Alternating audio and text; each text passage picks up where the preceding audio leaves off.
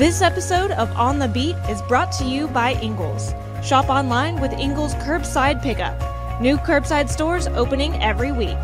Please welcome Mike Griffith. Well, hey everybody, Mike Griffith here, and welcome to tonight's Ingles on the Beat. We're going to talk about the Georgia Bulldogs, front end of the show, Kirby Smart's press conference earlier today, the availability of some of the Bulldog players that have been injured and were injured in that victory over Kent State. And then, of course, second half of the show, every Monday night, Jeremy Pruitt, former Tennessee head coach, former Georgia defensive coordinator, former Alabama defensive coordinator, former Florida State defensive coordinator. Won national championships with two different programs. He's going to join us and break down what we saw last Saturday in the SEC, give us some of that unique insight you can't get anywhere else, and then look forward and project what might happen. Very big, important slate of games in the league this week. Look forward to hearing from Jeremy. Second half of the show. First half, Kirby Smart, I'll tell you what, just like these guys that fill up the stat box in sports, Kirby fills up the headlines with news. And of course, league news, negative note, Javon Bullard, sophomore, starting defensive back, plays the star position. Of course, his status for the game in flux. We do not expect him to play based on prior University of Georgia policy. But Kirby said, look, there's a process.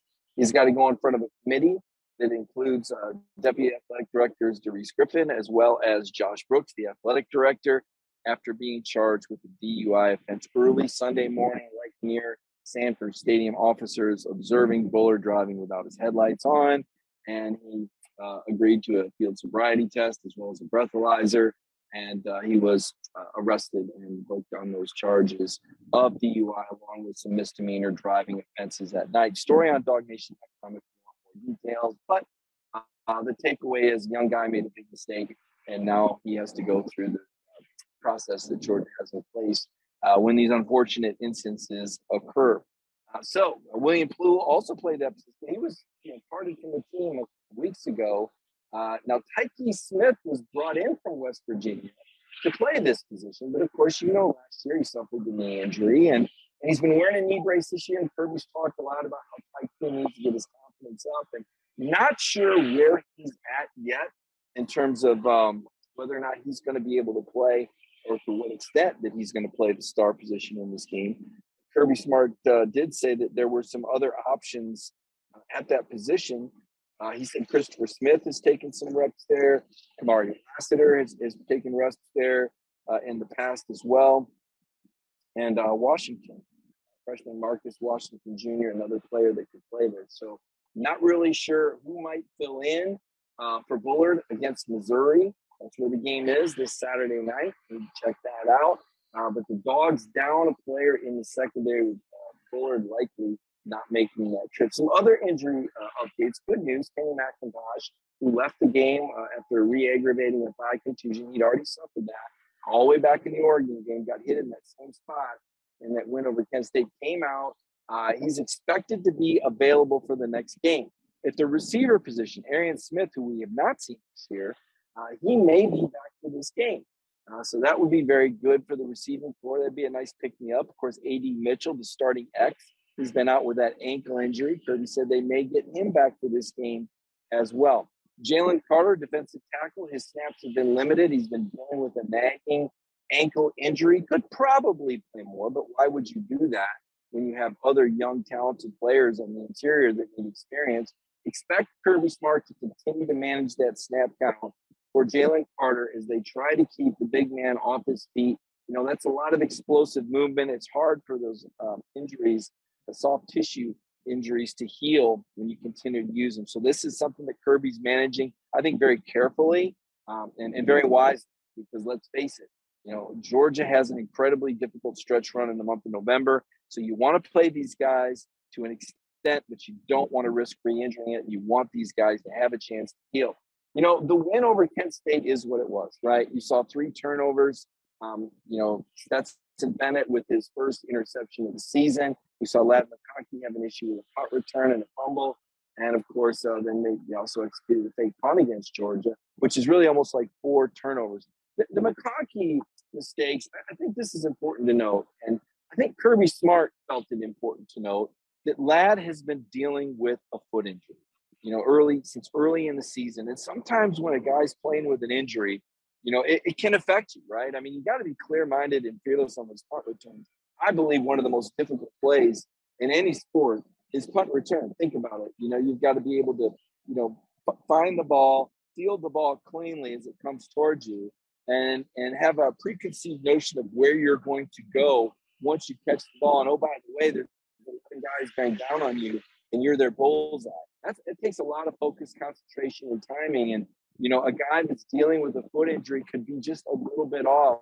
And I mentioned Kirby's kind of had a propensity. I know he trusts these guys greatly. And when Kirby Smart puts a Georgia Bulldog back in a punt return, it's one of the greatest compliments that he can give a football player. Nobody values the ball like Kirby Smart, a defensive-minded coach that never wants to put his defense in a bad position. And so when you look at the guys that have played that position, they've been guys that Kirby sings great praises for. Whether it was Tyler Simmons or Pierce Jackson, now Ladd McConkey. I mean, these are team guys who work hard and build that trust up almost to a fault, I've suggested. Kirby wants them, even though they've been injured. Tyler Simmons had a shoulder brace on. He was trying to return pumps. Remember, he fumbled one against Notre Dame. We saw Pierce Jackson back there, with a knee injury. Wasn't healthy enough to play receiver against Clemson last year, but he was healthy enough to return punts. And you go, well, wait a minute. That is the trust factor that Kirby places in these guys. So, you keep McConkey back there with the foot injury. Certainly with all the talent that Kirby has, can he find someone else that he trusts that's 100% healthy? And that's going to be a question moving forward. We'll see. Ladd McConkey probably some overuse. This kid plays so hard, has been so well developed. He's such a team leader. One bad game for Ladd McConkey doesn't mean anything. I don't think he's ever had a game like this in his life. But sometimes things happen. And I think Georgia can breathe a sigh of relief that it happened against Kent State, a team that they could and did beat still handily, 39-22. Not as pretty as some would like, but Kirby said, you know what? The team got better. There's going to be some teaching points. There was a lot of young players that played a lot of snaps in that game. And that probably had something to do with Georgia maybe not being as dominant. I think the noon kick had something to do with it. I think Stetson Bennett was right when he said he didn't know if they were awake yet with it being a noon kick. I mean, it is a little different on your body clock. Many teams practice during the day. I know South Carolina, Tennessee, a couple of them. Georgia's an afternoon practicing team. Now, how much does that affect the body clock? It is a different pregame for the noon starts, although Georgia looked very impressive coming out against South Carolina. That was on the road, hostile environment. You just have to wonder if the Dogs let down their intensity and focus a little bit, playing a team from the Mid-American Conference. I know Kent State is a team that played well, right? But at the same time, this is not an SEC caliber program. The MAC conference is 1-49 against the SEC going back to 2010. Kent State is 0-7 all-time against the SEC. They don't have any players in the NFL, and they haven't had anybody drafted since 2014. Now, it's okay to say they played good, but I can't accept this. This is a good team, 33-3. I believe the Washington team, they opened at 45-20. It's okay that Georgia didn't play their best game. Now, I say that. Now, Kirby Smart has an entirely different opinion. He has a certain standard, and he wants these players to measure up to that. And he wants these players to be confident, right? And he's also a coach's son, so he's always going to be complimentary of the other team. Kirby's a gentleman when it comes to comments on the other coaching staff and the other team. That's his nature. That's never going to change. That's a part of who Kirby is. So I know some people got frustrated with, Kirby being overly complimented, but that's who he is. He's going to say that whether it's 100-0 or 1-0. He's always going to be complimentary of the other team staff. Again, son of the coach, and kind of a throwback with those Southern gentlemanly manners when it comes to the coach speak. You're always going to get that. But the big takeaway is the Dogs did win. I do think it provided some really valuable snaps for some players. We got to see Brock Bowers with what an incredible 75-yard run. Brock Bowers has 5 touchdowns, and he's only touched the ball 18 times. The guy's scoring more than 1 out of every 4 times that he touches the football. He's remarkable. Could he be a Heisman Trophy candidate? He certainly has the talent. But I think going back to what I was saying about how Kirby's managing the roster, trying to keep everybody healthy for November, if Kirby wanted Brock Bowers to get the Heisman Trophy, he could give them 10 to 15 touches every game, and Bowers would put up amazing numbers and be a Heisman candidate, one of the front runners, probably. But what kind of shape would he be in physically come November if he did that? So you always got to remember, like Kirby said, Georgia doesn't just practice to beat each team. They practice to beat everybody. And part of that is developing young talent and championship depth. You know, I still say, if you go back to last year, and I don't think it gets talked about enough, I think the coaching staff did an unbelievable job, not just from the standpoint of how Todd Monken changed the offensive scheme when they went from JT Daniels, who's a bit of a shootout quarterback, 4-wide kind of guy, to Stetson Bennett, where you went more to a play action, shot play kind of team. Not only did Monken change the game plan with the quarterbacks, but just the fact that Georgia had a fifth-year quarterback ready to back up JT if something went wrong. Just the fact that Georgia had a fifth-year linebacker in Robert Beal ready to go when sacks leader and projected first-round pick Adam Anderson was dismissed from the program. Not too many programs could plug in fifth-year players with the experience of a Stetson Bennett and a Robert Beal and not miss a beat. You know, Georgia was already without George Pickens, who would have been, I believe, the best receiver in the SEC. And, of course, Dominic Blaylock wasn't back either. When you started last year, Brock Bowers was a true freshman. A.D. Mitchell was a true freshman. Ladd McConkey was a redshirt freshman with very little experience.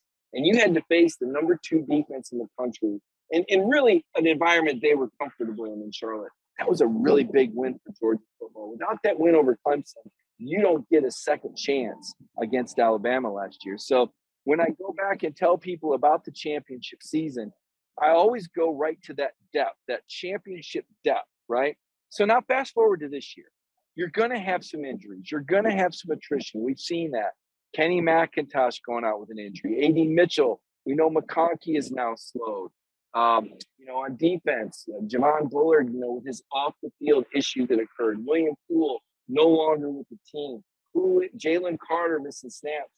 Do you have championship depth? So far, you've had enough depth to beat the likes of Samford, South Carolina, and most recently Kent State. Gets tougher on the road at Missouri, an SEC environment under the lights, very difficult. And then you come home for what's going to be a 3:30 start, prime time against the Auburn Tigers, a team that has a lot of athletes and certainly a passion for Georgia. With this being a rivalry game, the fact this is a CBS game, there's going to be a lot of hype. Now, I don't know if Brian Harsin will still be the head coach, and I'm not even kidding. LSU plays at Auburn this week. I think this is a must-win for Auburn and for Harsin. Could there be a change if LSU wins that game? I don't know. We're going to talk to Jeremy Pruitt about what he sees in his crystal ball for the Auburn Tigers. And Jeremy told me before the show some very interesting thoughts he has about Jordan-Hare Stadium that I think a lot of Georgia Bulldog fans can absolutely relate to. So I think you're going to want to stick around for that second half of the program with Jeremy Pruitt here on the Ingles on the Beat show. I went to the Tennessee-Florida game last weekend, and we did some stand-ups. I went on the show with Brandon Adams, the post-game show last week. The Dog Nation Daily program he does every weekday at 10 a.m. I was on that from location in Knoxville. Because at Dog Nation, we want to try to bring you a little bit more. You know what's going on here in Athens. I think that's canvassed pretty heavily. But I wanted to know what Desmond Howard thought about Stetson Bennett in Georgia after he said in the preseason that the Dogs would take a step back. I wanted to know what Reese Davis thought about the Stetson Bennett story. You can go to our YouTube channel right now and see those interviews with Desmond Howard and Reese Davis. I think your eyes will be open and certainly your ears will. Desmond Howard got a little huffy, didn't really care to talk about Georgia. But again, I'll let you check that out on our YouTube channel. And again, Reese Davis, very entertaining. But watching that football game and watching Tennessee and Florida combined for 1,170 yards, the first thought I had is Georgia wouldn't give up 500 yards to anybody. At least I wouldn't think so. But the second thought I had is, oh my goodness, Hendon Hooker and this Tennessee offense is indeed dangerous. You know, Pruitt told us, Tennessee was the only team east of the Mississippi that could score with Georgia and Alabama. I had to see that. They struggled a little bit at Pitt. I thought, well, maybe not. But watching them against the Gators and watching how they did it without their leading receiver, very impressive. Hendon Hooker, very impressive. He was the National Offensive Player of the Week. That, to me, is the most dangerous threat to Georgia right now is Hendon Hooker in the belt.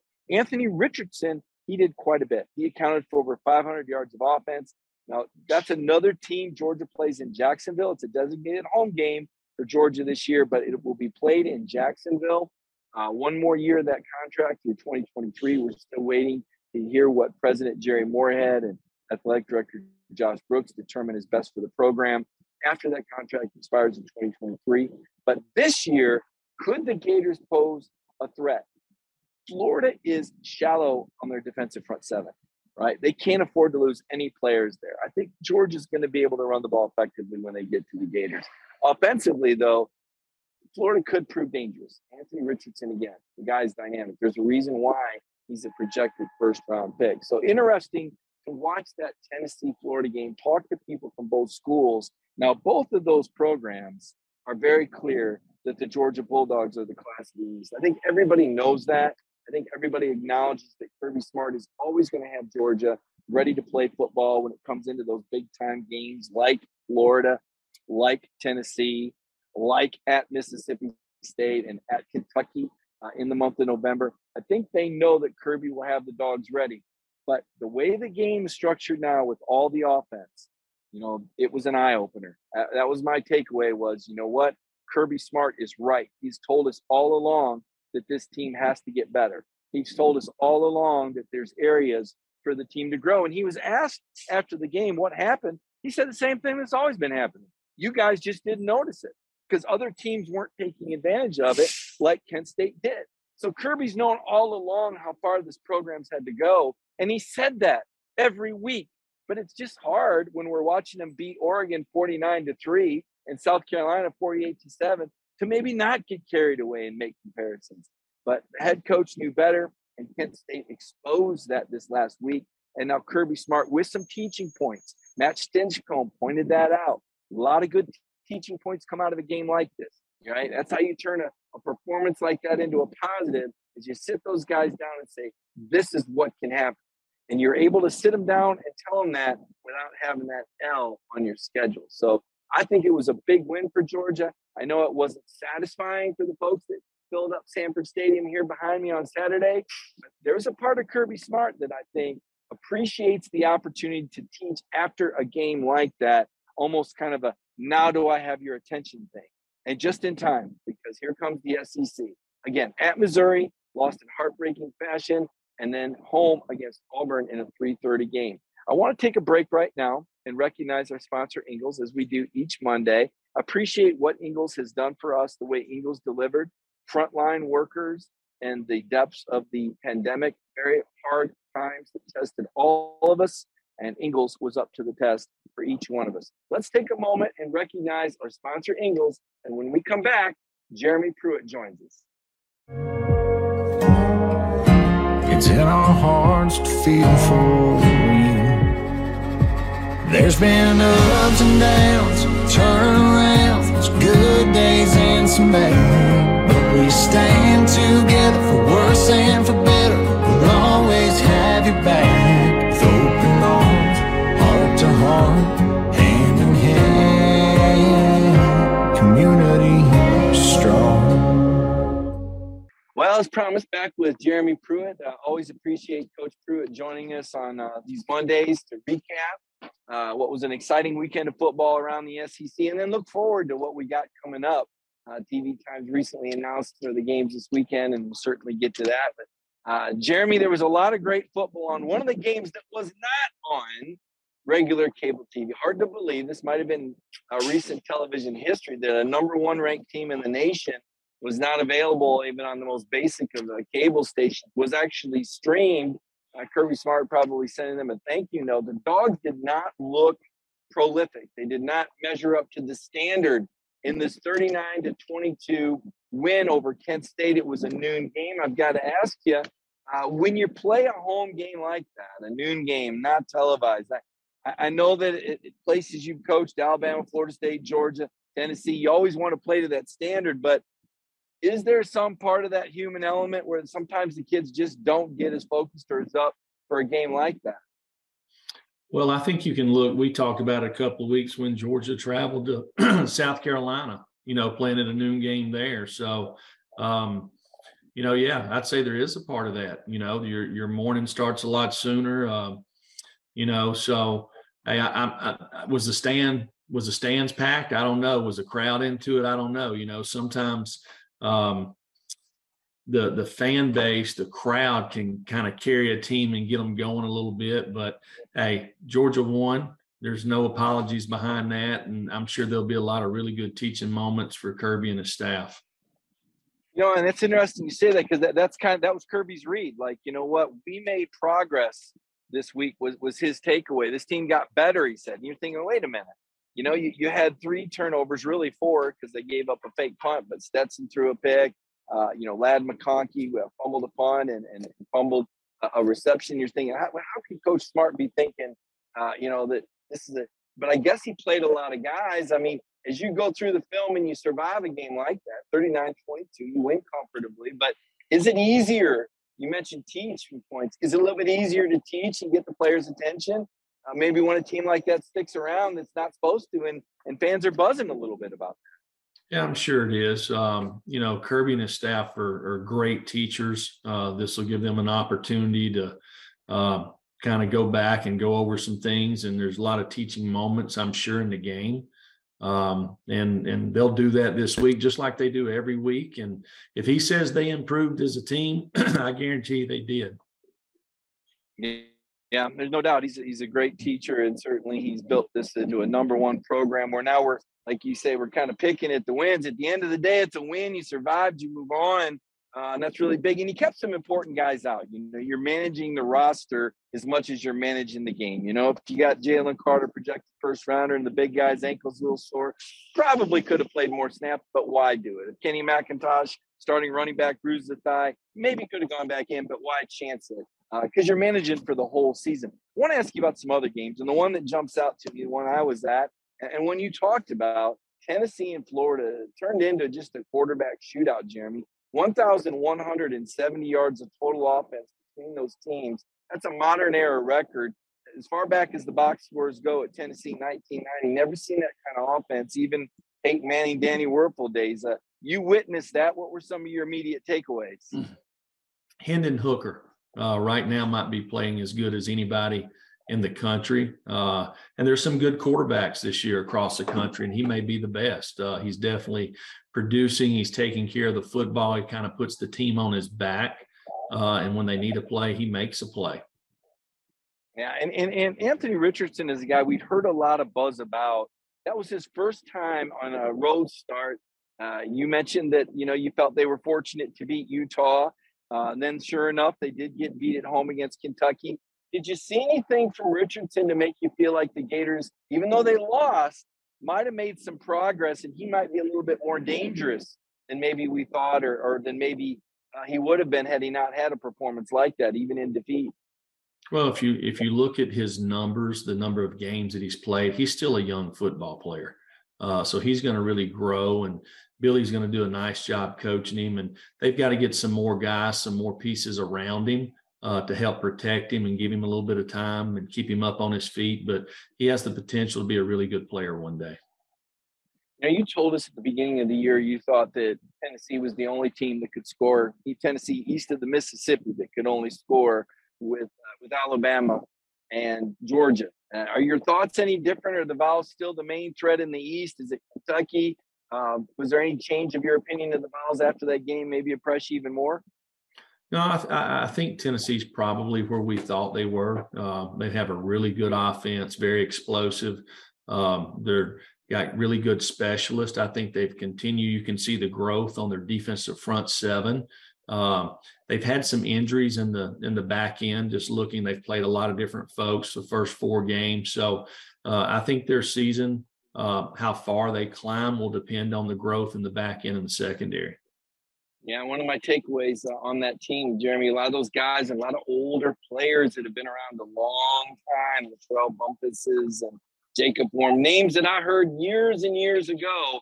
That is a very mature football team. I think that bears watching. Now, over in the West, quite a showdown in Arlington between Texas A&M and Arkansas, and just a crazy ending with a football hitting the top of a goal post. And even at the end of the first half, a fumble recovery for A&M. A lot of swings all kind of broke A&M's way. Your thoughts on that football game that Texas A&M won over Arkansas 23-21?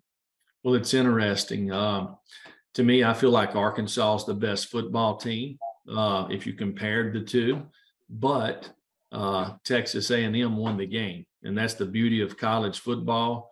The best team doesn't always win. It's the team that plays the best for 60 minutes, and that was a case in point there. It'll be interesting to see how Arkansas rebounds this week because they've got Alabama coming, so there's no time off in the SEC. So I look for that to be a close game as well.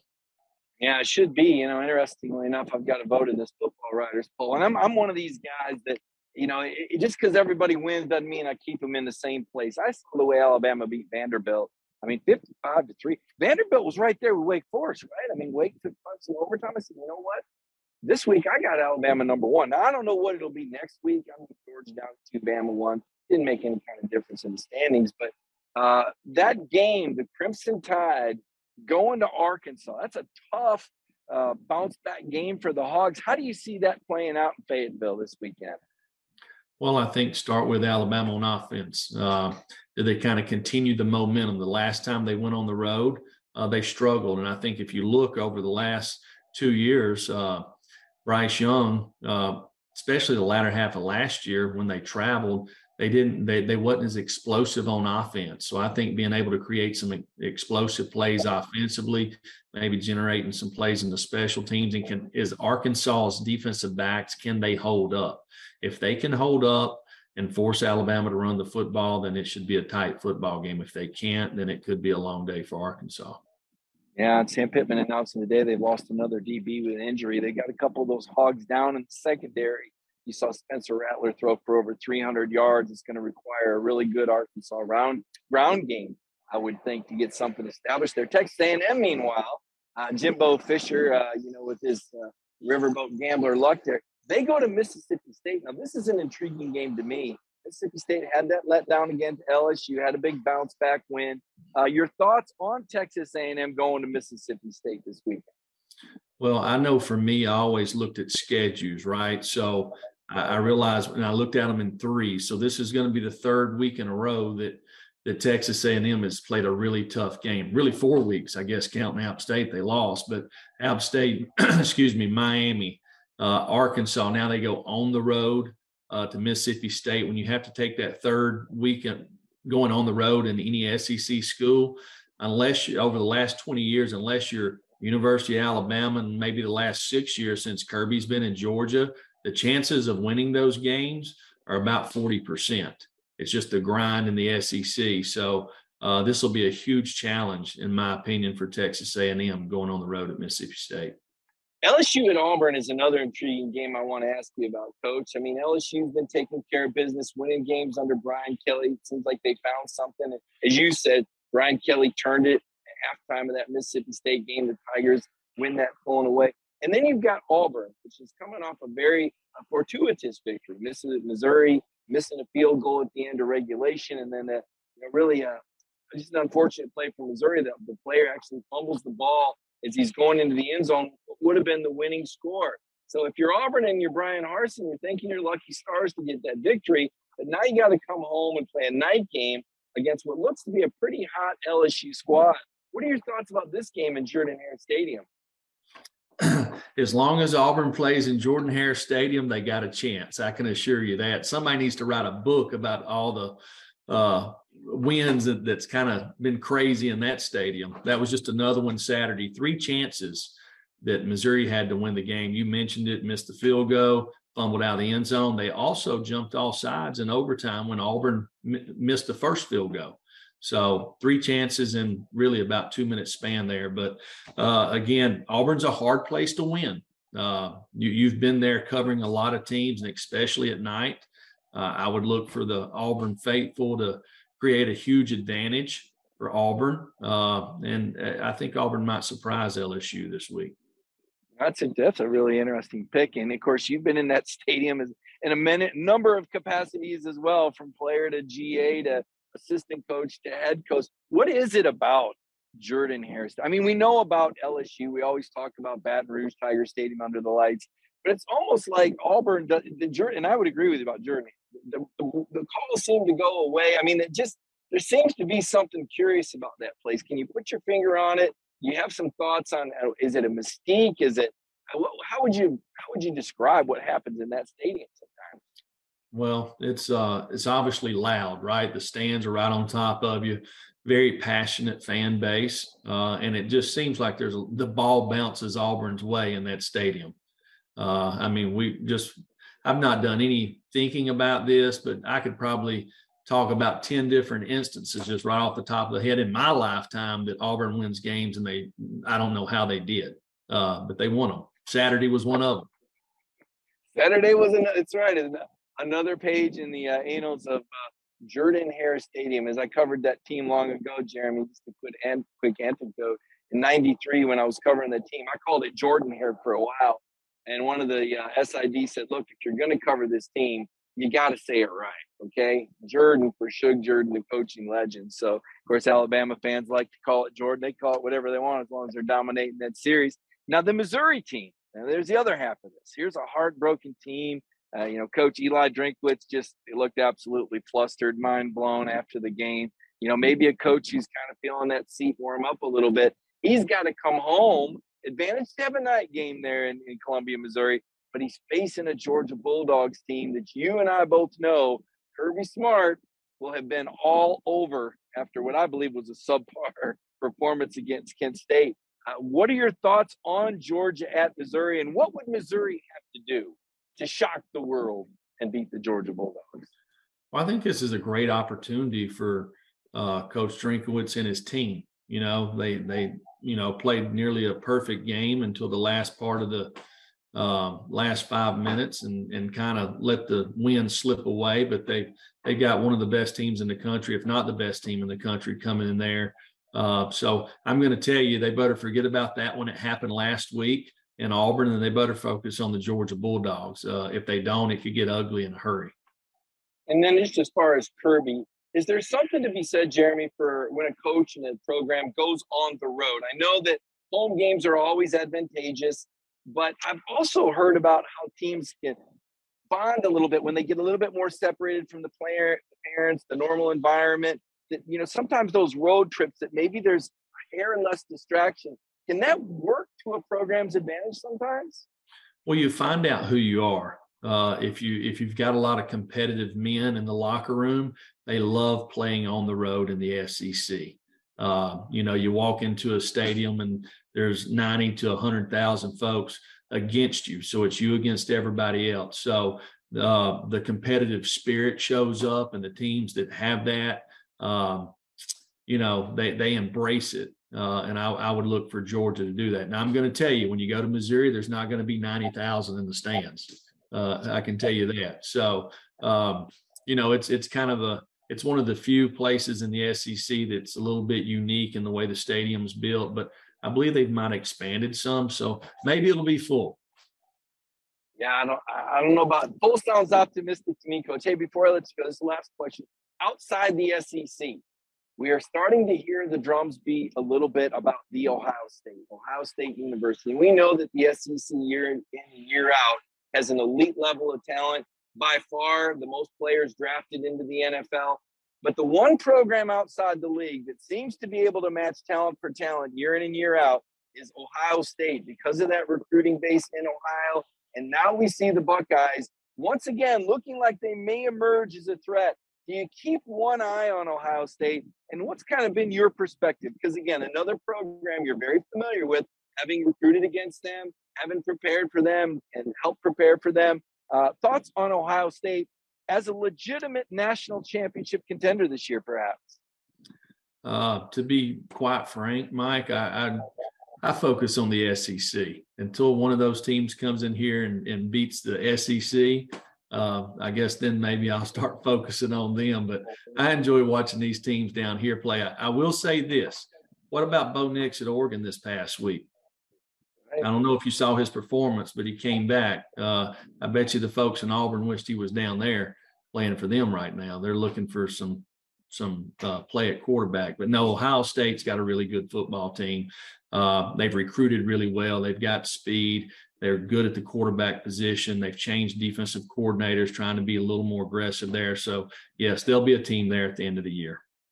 Yeah, I just can't see anybody in that league stopping them. I know people are high on Michigan, but I saw what I saw, and I know this year's game is, I believe, in Columbus. So kind of keeping an eye on the periphery on who might be waiting for Alabama or Georgia, which still look like the two best teams to me. But to your point, Arkansas Razorbacks, a pretty good program playing at home this weekend. We'll be dialed in.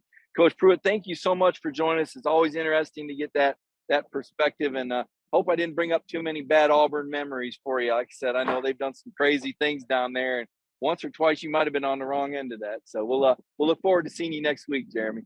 All right, Mike.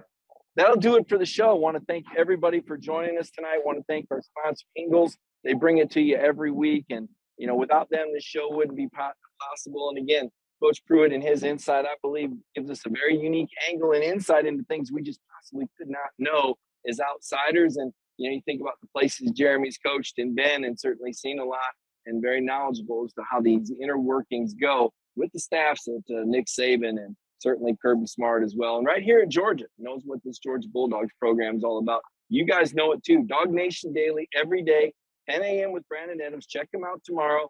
Centel on Wednesday night before the Hedges. And, of course, now Connor and coverage on Sunday nights. I look forward to seeing you guys Friday night on our Go With The Flow program at 7 p.m. I'll make my picks and project what might happen this weekend in the SEC. Have a great week, everybody.